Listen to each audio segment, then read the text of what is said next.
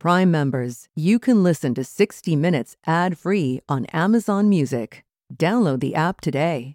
This spring, if you'd rather spend time enjoying your lawn instead of trying to keep it alive, there's good news. True Green is the easiest and most affordable way to get a beautiful lawn. All you have to do is water and mow, and they'll do the rest. Weed control, fertilization, aeration, and even some things you might not even think of. They'll do all of it, while you can do literally anything else. With True Green, you can have your lawn looking as good as a putting green. That's not hyperbole. True Green is the official lawn care treatment provider of the PGA Tour. True Green offers a satisfaction guarantee, and they have a verified best price promise, which guarantees you the lowest price with no compromise on quality. You do you. Let True Green do your lawn care. Visit truegreen.com to get the best lawn at the best price with the best people guaranteed. Say goodbye to performance-robbing engine deposits with Shell V-Power Nitro Plus Premium Gasoline. Hate to break it to you, but lower-grade fuel can leave deposits in your engine that build up over time and leave your engine's performance severely lacking. Thankfully,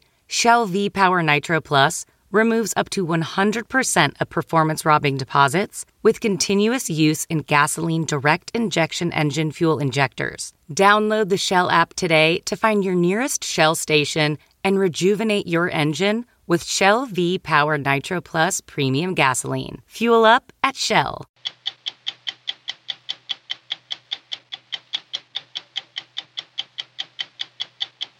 Have you seen this before?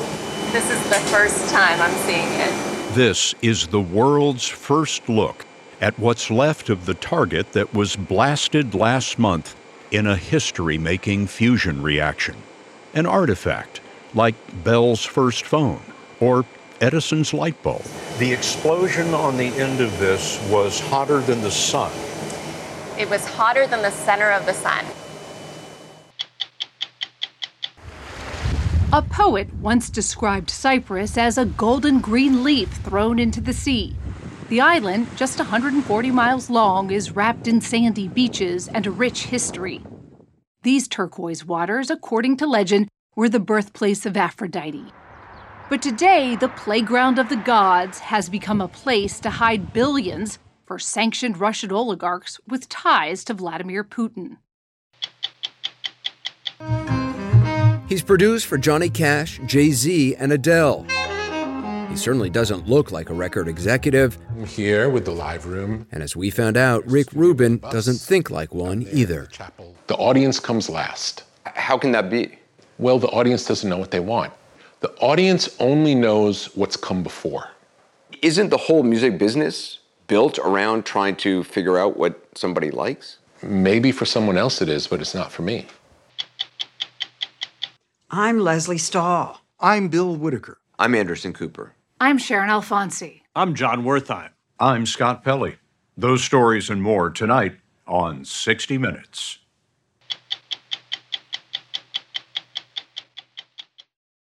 Do you ever wonder where all your money went? Like every single time you look at your bank account? Honestly, it's probably all those subscriptions.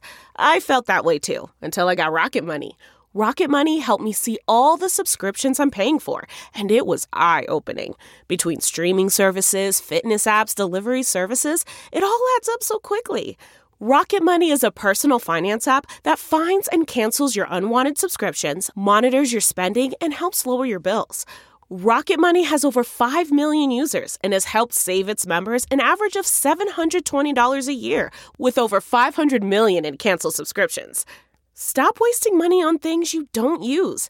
Cancel your unwanted subscriptions by going to rocketmoney.com/Wondery. That's rocketmoney.com/Wondery. rocketmoney.com/Wondery.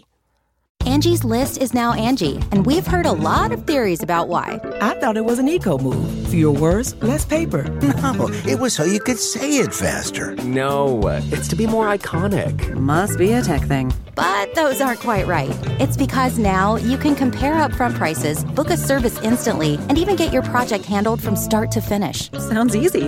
It is, and it makes us so much more than just a list. Get started at Angie.com. That's ANGI, or download the app today. Last month, the nearest star to the Earth was in California. In a laboratory, for the first time, the world's largest lasers forced atoms of hydrogen to fuse together in the same kind of energy-producing reaction that fires the sun. It lasted less than a billionth of a second, but after 6 decades of toil and failure, the Lawrence Livermore National Laboratory proved it could be done. If fusion becomes commercial power one day, it would be endless and carbon-free. In other words, it would change human destiny. As you'll see, there's far to go, but after December's breakthrough, we were invited to tour the lab and meet the team that brought star power down to Earth. Uncontrolled fusion is easy.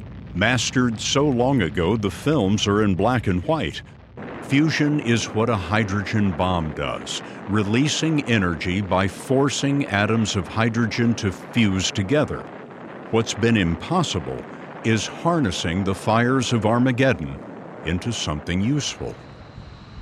The U.S. Department of Energy's Lawrence Livermore National Laboratory helps maintain nuclear weapons and experiments with high-energy physics.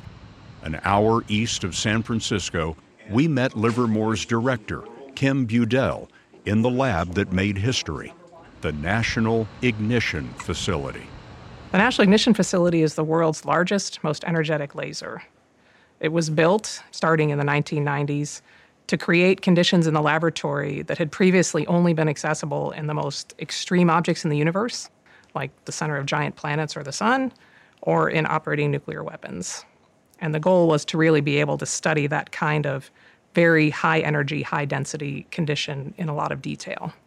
The National Ignition Facility, or NIF, was built for $3.5 billion to ignite self-sustaining fusion.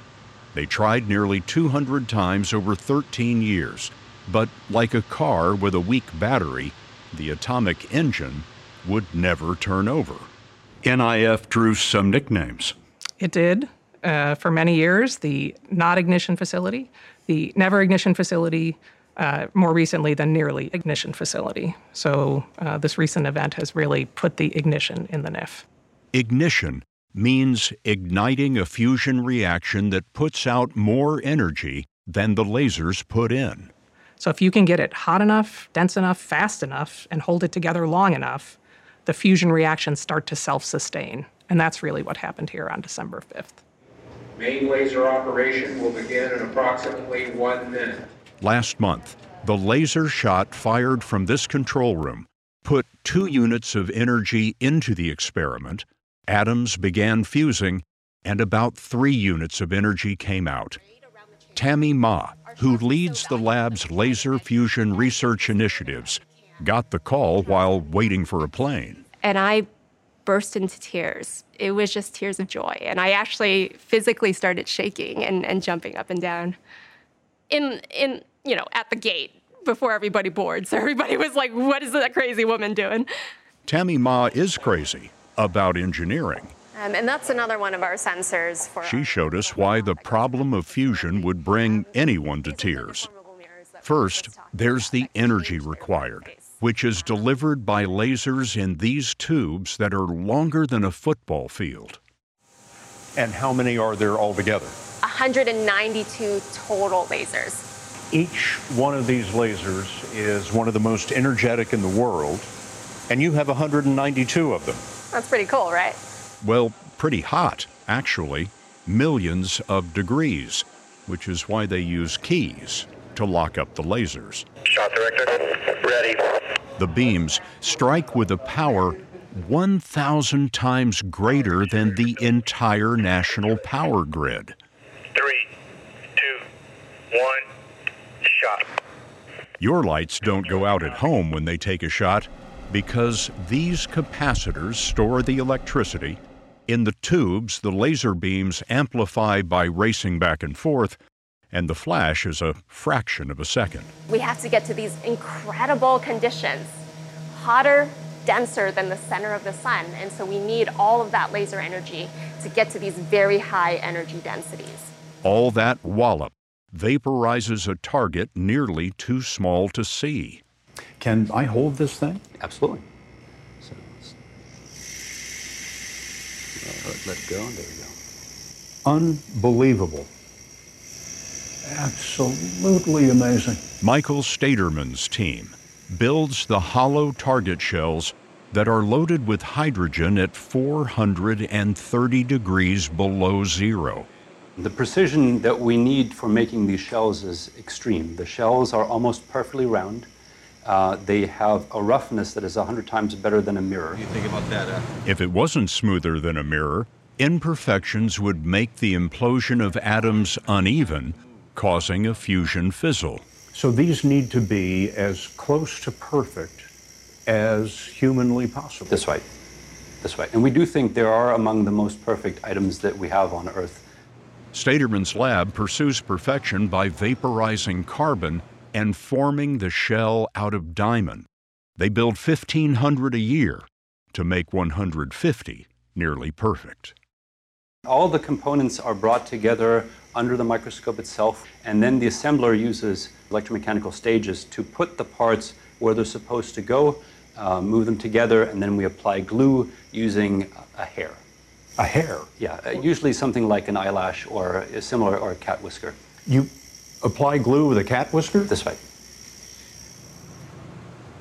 Why does it have to be so small? The laser gives us only a finite amount of energy, and to drive a bigger capsule, we would need more energy. So it's a constraint of the facility that you've seen that is very large, and despite its big size, this is about what we can drive with it. The target could be larger, but then the laser would have to be larger. That is correct. On December 5th, they used a thicker target so it would hold its shape longer, and they figured out how to boost the power of the laser shot without damaging the lasers. So this is an example of a target before the shot. Tammy Ma showed us an intact target assembly. That diamond shell you saw is inside that silver-colored cylinder. This assembly goes into a blue vacuum chamber 3 stories tall. It's hard to see here because it's bristling with lasers and instruments. This instrument they call Dante because, they told us, it measures the fires of hell. One physicist said, "You should see the target we blasted December 5th," which made us ask, could we? Have you seen this before? This is the first time I'm seeing it. For Tammy Ma, and for the world, this is the first look at what's left of the target assembly that changed history. An artifact like Bell's first phone or Edison's light bulb. This thing is going to end up in the Smithsonian. The target cylinder was blasted to oblivion. The copper support that held it was peeled backward. The explosion on the end of this was hotter than the sun. It was hotter than the center of the sun. We were able to achieve temperatures that were the hottest in the entire solar system. Which would make an astronomical change in electric power. Unlike today's nuclear plants, which split atoms apart, fusing them is many times more powerful, with little long-term radiation, and it's easy to turn off, so no meltdowns. But getting from the first ignition to a power plant will be hard. How many shots do you take in a day? We take, on average, a little more than 1 shot per day. If this was theoretically a commercial power plant, how many shots a day would be required? Approximately 10 shots per second would be required. And the other big challenge, of course, is not just increasing the repetition rate, but also getting the gain out of the targets to go up to about a factor of 100. Not only would the reactions have to produce 100 times more energy, but a power plant would need 900,000 perfect diamond shells a day. Also, the lasers would have to be much more efficient. Remember December's breakthrough put 2 units of energy in and got 3 out? Well, it took 300 units of power to fire the lasers. By that standard, it was 300 in, 3 out. That detail was not front and center, at the Department of Energy's December news conference, which fused the advance with an unlikely timeline. Today's announcement is a huge step forward to the president's goal of achieving commercial fusion within a decade. When you heard that President Biden's goal was commercial fusion power in a decade, you thought what? I thought it was nonsense. Charles Seif is a trained mathematician, science author, and professor at New York University who wrote a 2008 book on the hyping of fusion power. I don't want to diminish the fact that this is a real achievement. Ignition is a milestone that people have been trying to do for years. I'm afraid that there's so many technical hurdles, even after this great achievement, that 10 years is a pipe dream. Those hurdles, Seif says, include scaling up Livermore's achievement. The December shot generated about enough excess power to boil 2 pots of coffee. The hurdles might be overcome, Seif says, but not soon. I have a running bet going that we're not going to have it by 2050. Still, betting against Charles Seif's prophecy are more than 30 private companies designing various approaches to fusion power, including using magnets, not lasers. $3 billion in private money flowed into those companies in the last 13 months, including bets by Bill Gates and Google. Amid all this speculation, Lawrence Livermore's director, Kim Budell, is certain of one thing. Can you do it again? Absolutely. They're going to try again next month. Budell agrees the obstacles are enormous, but she told us commercial fusion power could be demonstrated in 20 years or so, with enough funding and dedication. We likened the first ignition to the first Wright brothers flight, which covered only 120 feet. It's one thing to believe that the science is possible, that the conditions can be created. It's another to see it in action. And it really is a remarkable feeling after working for 60 years to get to this point, to have taken that first flight. It was 44 years from a puddle jump to supersonic flight. Whether fusion power is 10 or 50 years away is now mainly an engineering problem. Lawrence Livermore has proven that from a machine, a star is born.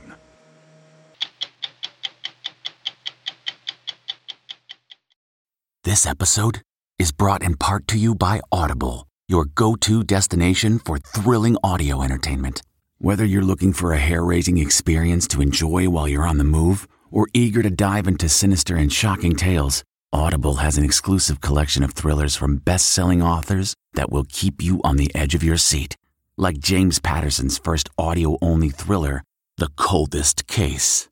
Experience stories like never before, where every chilling detail is brought to life by captivating sound design. Plus, as an Audible member, choose one title a month to make yours forever. And now, new members can try Audible free for 30 days. Just visit audible.com/WonderyPod or text WonderyPod to 500-500. That's audible.com/WonderyPod or text WonderyPod to 500-500. Achieving a gorgeous grin from home isn't a total mystery with Bite Clear aligners. Just don't be surprised if all of your sleuthing friends start asking, "What's your secret?" Begin by ordering your at-home impression kit today for only $14.95. Bite Clear aligners are doctor-directed and delivered to your door.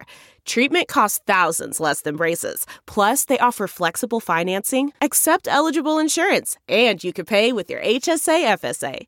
Get 80% off your impression kit when you use code WONDERY at Byte.com. That's BYTE.com. Start your confidence journey today with Byte. After Russia launched its invasion of Ukraine, the U.S. and its allies responded with sanctions targeting companies, oligarchs, and officials with ties to Russian President Vladimir Putin.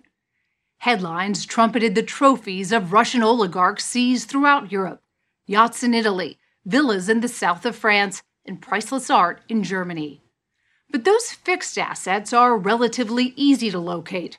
Finding the billions of dollars oligarchs have stashed around the world is proving to be more difficult. How do you hide that much money from an international community that says it's determined to find it? The question led us to Cyprus, a tiny Mediterranean island at the crossroads of Europe, Asia, and the Middle East. Today, the once bustling vacation spot is in the middle of an international game of hide-and-seek. A poet once described Cyprus as a golden green leaf thrown into the sea. The island, just 140 miles long, is wrapped in sandy beaches and a rich history. These turquoise waters, according to legend, were the birthplace of Aphrodite. But today, the playground of the gods has become a playland for wealthy Russians. We headed down the southern coast of the island to Limassol. Before the war, it was a favorite spot for Russians to thaw. A 3-hour flight from Moscow, Limassol's mix of designer shops, fur stores, Cyrillic signs, and stores serving caviar earned it the nickname Moscow on the Med. But Alexandra Atalides, a member of the Cyprus parliament, says after the fall of the Soviet Union, the oligarchs who descended on the island weren't here for the beaches. There are beautiful beaches in Spain, in Portugal, in Greece. There are a lot of beautiful beaches. I think that they found a fertile ground here that helped them. How did the Russian oligarchs use Cyprus? After 1989, when they stole the property of the Russian people and they started to build their empires. And then maybe they were afraid that someday something will happen, so they wanted their assets to be saved outside Russia. So they were looking for tax havens. And we had a very low tax rate at that time. They got a place to hide their assets. Yeah. Cyprus historically built a financial system to attract overseas wealth. Myra Martini is an analyst for Transparency International, a nonprofit that tracks money laundering around the world. She says for decades, if you were an oligarch or just a shady character looking to hide your rubles, Cyprus was hard to beat. It offers the secrecy and still security. And that's what criminals and corrupt individuals are usually looking for. What do you mean it offers secrecy? So in Cyprus, for many years, you could open a bank account without having a lot of questions asked. You can open a company without having a lot of questions asked, meaning you can put the money there without needing to tell who you are, where the money comes from. Cyprus became as famous for its opaque banking as its clear water. Soon, like sun-starved tourists, foreign money started pouring into the island. By 2012, the country of about 1 million residents had amassed bank deposits of nearly 72 billion euros. About 30% of those bank deposits came from Russian nationals. But in 2013, the tide turned. The debt crisis in neighboring Greece threatened to sink the Cyprus economy. Lawmakers, fearing the country would lose all that Russian capital, pushed a scheme other countries had used to attract wealth. A citizenship by investment program. From the beginning, for me, this was unacceptable. Here's how it worked. Any foreigner who invested more than 2 million euros in the country, typically buying real estate, could get a Cypriot passport, a coveted possession because Cyprus is part of the European Union. So the people who are buying the passport of Cyprus, they were buying the European passport. They were buying an open door to 27 countries. From 2013 to 2020, Cyprus issued almost 7,000 of those golden passports, nearly half to Russians. Suddenly, the skyline of Limassol was injected with high-rise luxury apartments, its port with mega yachts, and its stores with uber-wealthy Russians. You could see them walking around like princesses, moving in the most expensive shops. They have their business, they have their houses, they have luxury houses. But in 2020, an undercover investigation by Al Jazeera revealed corruption in the passport program. No passport. Cyprus had illegally issued hundreds of golden passports, some to criminals and fugitives. After protests and under pressure from the EU, the Cyprus government shuttered the program weeks later. But the passports were still out there. when you give passports to people that later we realize that they are criminals, then you open the door of Europe to criminals. The golden passports also opened the door of Europe to Russian elites. 60 Minutes has learned that at least a dozen of these now sanctioned Russian oligarchs were issued golden passports. Among them, Igor Kasayev, who owned a Russian arms factory. Billionaire Alexander Ponomarenko, who was the chairman of the board of Russia's biggest airport and who the U.S. government calls one of Putin's enablers. And aluminum tycoon Oleg Deripaska, part of Putin's inner circle. According to the U.S. Treasury, he's been investigated internationally for, among other things, money laundering, illegal wiretapping, and extortion, accusations he denies. You could set up Myra Martini told us a Cypriot passport could make it easier for those sanctioned oligarchs to buy property and move assets, and that the cozy relationship between wealthy Russians and Cyprus is raising concern internationally. If you are a small country that is very dependent on foreign money coming from one single country, this also even might create a conflict, right? Really, sanctions are only as strong as the weakest link. Is Cyprus the weakest link here? I think Cyprus is one of the weakest links. Cyprus Minister of Finance, Konstantinos Petridis, disagrees. We first spoke to him in September.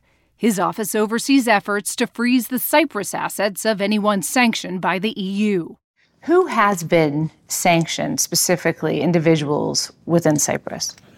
Regarding the citizenship, I think about 10 people were found under restrictive measures, and the Council of Ministers has initiated a process to revoke their passports. The 10 people that have been sanctioned, who are they?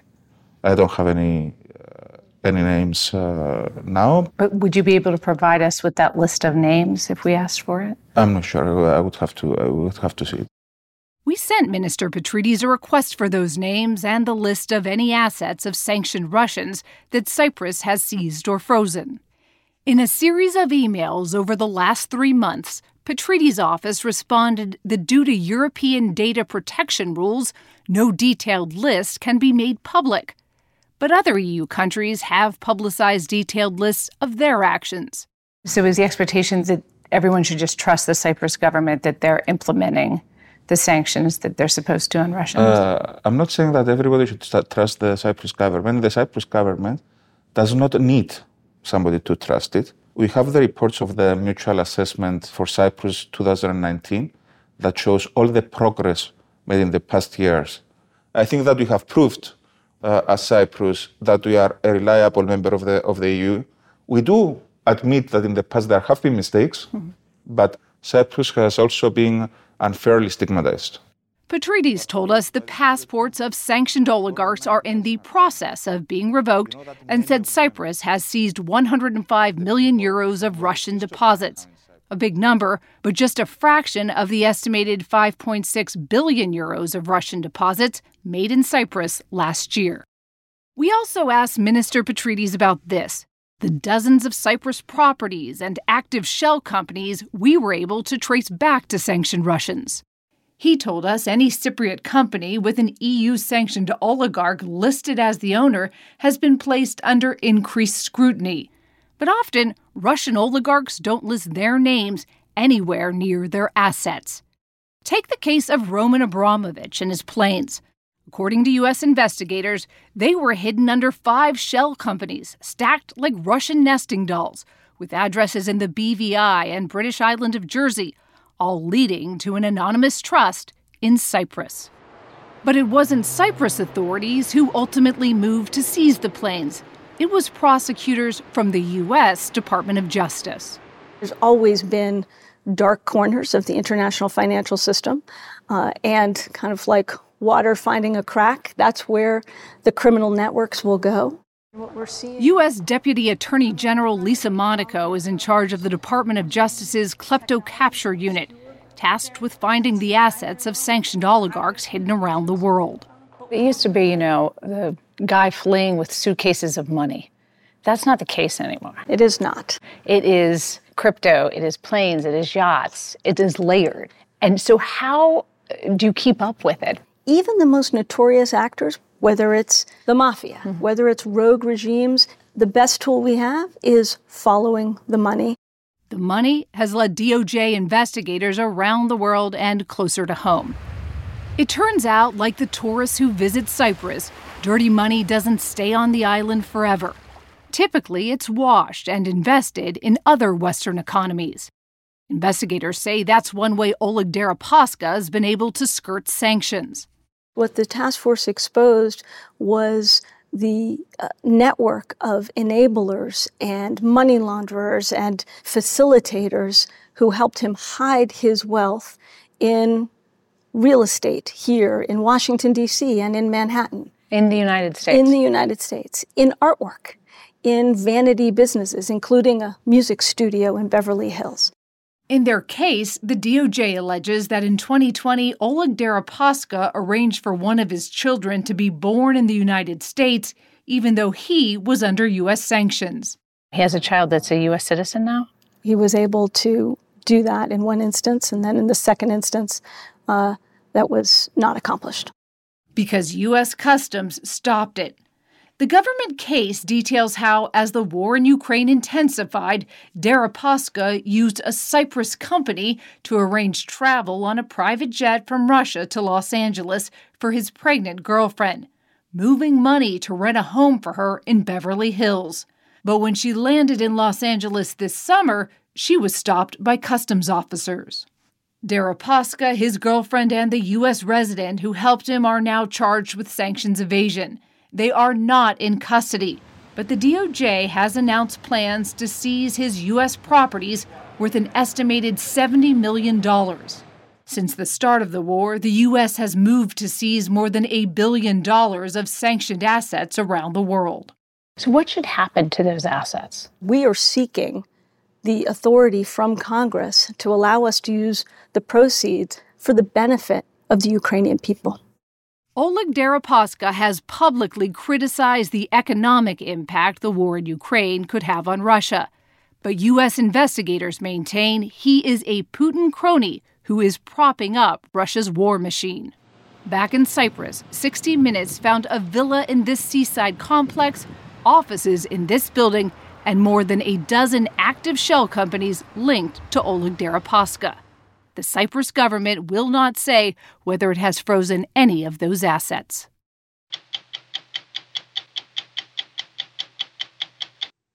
Rick Rubin is one of the most talented music producers of his generation and certainly one of the most interesting.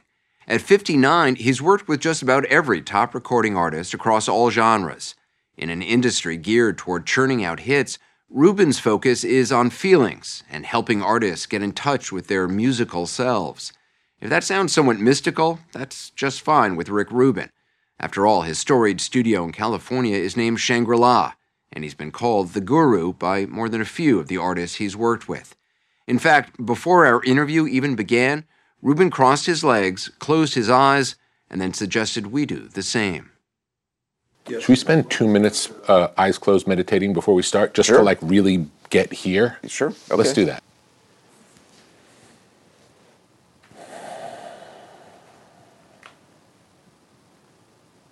That's a first. Nice. Does meditation help you creatively? It clears the distractions. I'd say the distractions can get in the way with a direct connection to the creative force. Rick Rubin is definitely in tune with his creative force. Over the last 4 decades, he's produced albums and songs with more than 120 artists. But just keep them really simple. Ba-dum, ba-da-dum. What I got, you got to give it to your mama. Thinking maybe we start a cappella. I got 99 problems, but a bitch ain't one. I got 99 problems, but a bitch ain't one. He's helped launch careers, LL Cool J and Public Enemy among them. Public Enemy #1. And is often the go-to guy for artists at the top of their game, like Adele.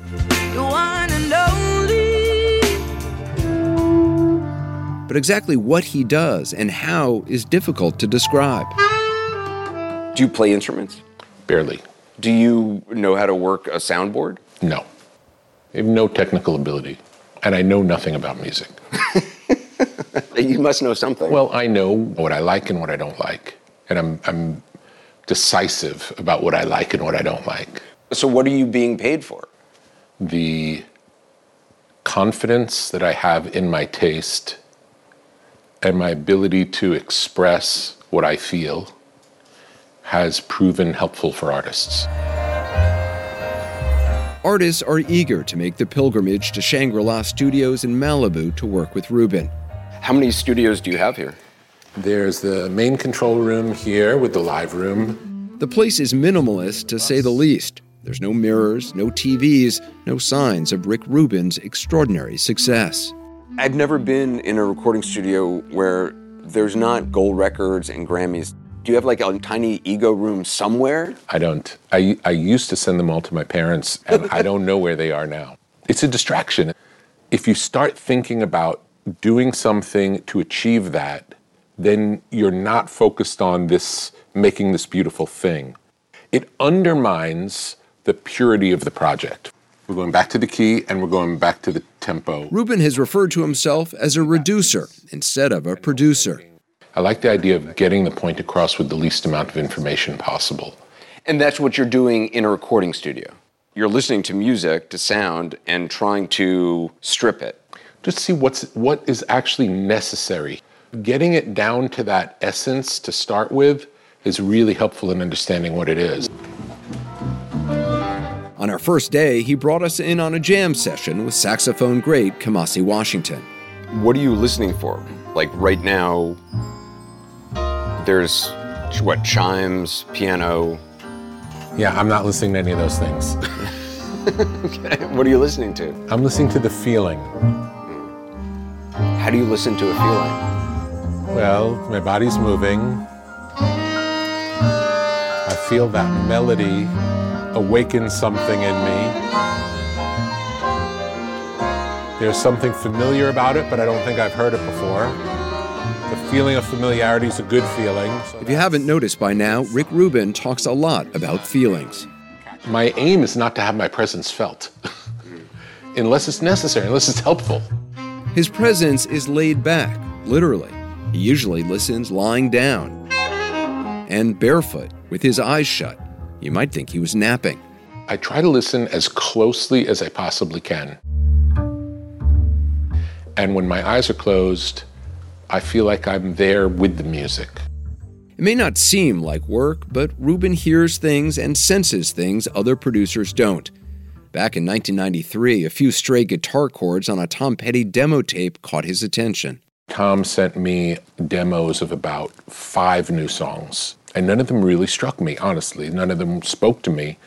But that guitar riff that opens a song was something that was played between 2 of the songs, just like a warm-up.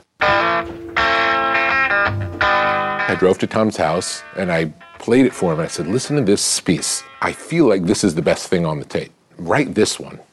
And that turned into Last Dance with Mary Jane. Last dance with Mary Jane, one more time to kill the pain. That's got to be hard, though, and you come back saying, I like the thing that happened accidentally in between 2 of these songs. That's a tough sell sometimes, isn't it? I'm not trying to sell it. I'm just sharing what I'm feeling. It's like, if they don't want to do it, it's fine. Rubin is now sharing what he's learned in a book, The Creative Act, A Way of Being, out this week. It's his guide to harnessing creativity, something he figured out how to do his sophomore year at New York University in 1982. His parents wanted him to be a lawyer, but Rubin had another idea. You decide the dorm is going to be the studio. It's going to be the DJ booth, drum machine, pre-production music area. Yes. Did your roommate have any say in that? He didn't, but he loved it. He was going out every night. He wasn't into booze or drugs, he says. The music is what drew him, and hip-hop was just starting to make some noise. What was it about hip-hop that attracted you? This kid from Long Island at NYU. It wasn't made by people who went to the music conservatory. It was made by kids who felt something. But the few hip-hop records Rubin could get his hands on didn't sound like what he heard in the clubs. In a hip-hop club, the music was made by the DJ, scratching records, or playing breakbeats, or using drum machines, or some combination. And then there would be a rapper, or a group of rappers. And the records that came out were always a band playing. And that wasn't to me, what hip-hop was. So Rubin persuaded rapper T-La Rock and DJ Jazzy J to let him produce a record that captured the way they sounded live. It's yours. The stripped-down sound got noticed, and Rubin teamed up with music manager Russell Simmons. You had a meeting in your dorm room. I had all my meetings at the dorm room. I met with Run DMC at the dorm room. I met with everybody at the dorm room. That dorm became the headquarters for Def Jam Recordings. Did New York University know that you were operating not just a side hustle, like that you were operating a business out of the school? Eventually it became an issue because over time, as Def Jam grew, the entire mailroom was filled with boxes of records to be shipped out. His senior year, Rubin was working with Run DMC, the Beastie Boys, and a teenage LL Cool J. And after he graduated, Def Jam landed a 7-figure distribution deal with Columbia Records. Public enemy number one. Rubin was always looking for new talent. He heard a jingle from a college radio show and tracked down the rapper Chuck D, who wrote it, and convinced him to sign with Def Jam. That's how the groundbreaking group Public Enemy got started. Make a miracle. I'm the lyrical. Black is back. All in. We're gonna win. Check it out. What kind of an impact do you think Rick had on hip-hop? Oh, Rick Rubin is one of the pillar stones of hip-hop. He didn't pioneer the production, he didn't pioneer the rap, but he pioneered a certain energy for it to be daring.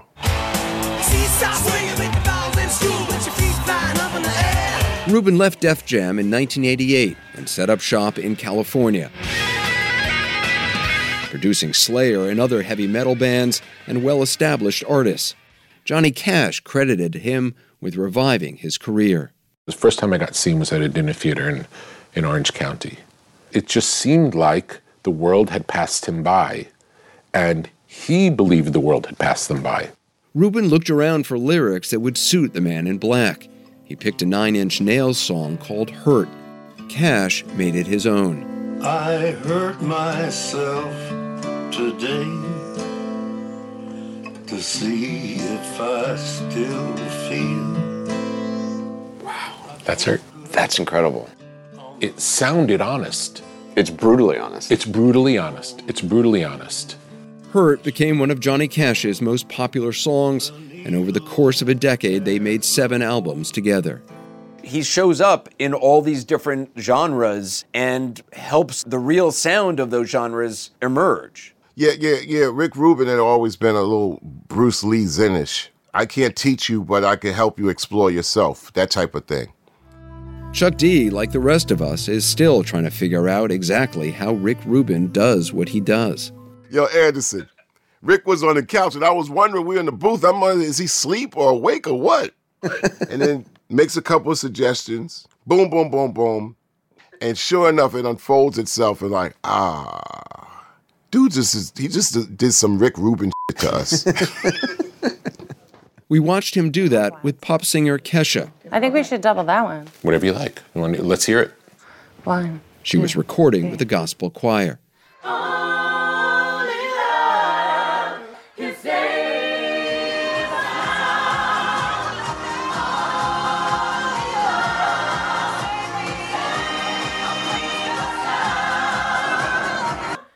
Rick, what do you think? If we want to put it into the song, we could chop it up. This was her first time being guided by the guru. Working with him has been genuinely life-changing. He gave me, homework assignments. What are homework assignments? I was writing a song, and I couldn't articulate what I needed to say. And he was like, go home and write a full essay about everything you need to say until you can't write anymore. And then the song kind of started forming itself. You never know So he's not saying, let's make a gold record that's going to do this in sales. God, no. And he was like, I just want to make good music. And I was like, that's so crazy. The audience comes last. How can that be? Well, the audience doesn't know what they want. The audience only knows what's come before. Isn't the whole music business built around trying to figure out what somebody likes? Maybe for someone else it is, but it's not for me. Making music is, of course, a business. But whether he's working with Malian singer Umu Sangare, Kesha, or Johnny Cash, Rick Rubin insists for him it's always been a deeply emotional pursuit. We're trying to tap into a feeling. We're trying to tap into something that makes you want to lean forward and pay more attention. And I'm giving cues to look for in yourself, because it all has to do with the artist. But I mean, that does sound very spiritual. It is. No, it is. The whole thing is spiritual. It is magic. And you don't want somebody who's listening to music to think, oh, that's a Rick Rubin record. No. No, I want them to say this is the best thing I've ever heard and not know why.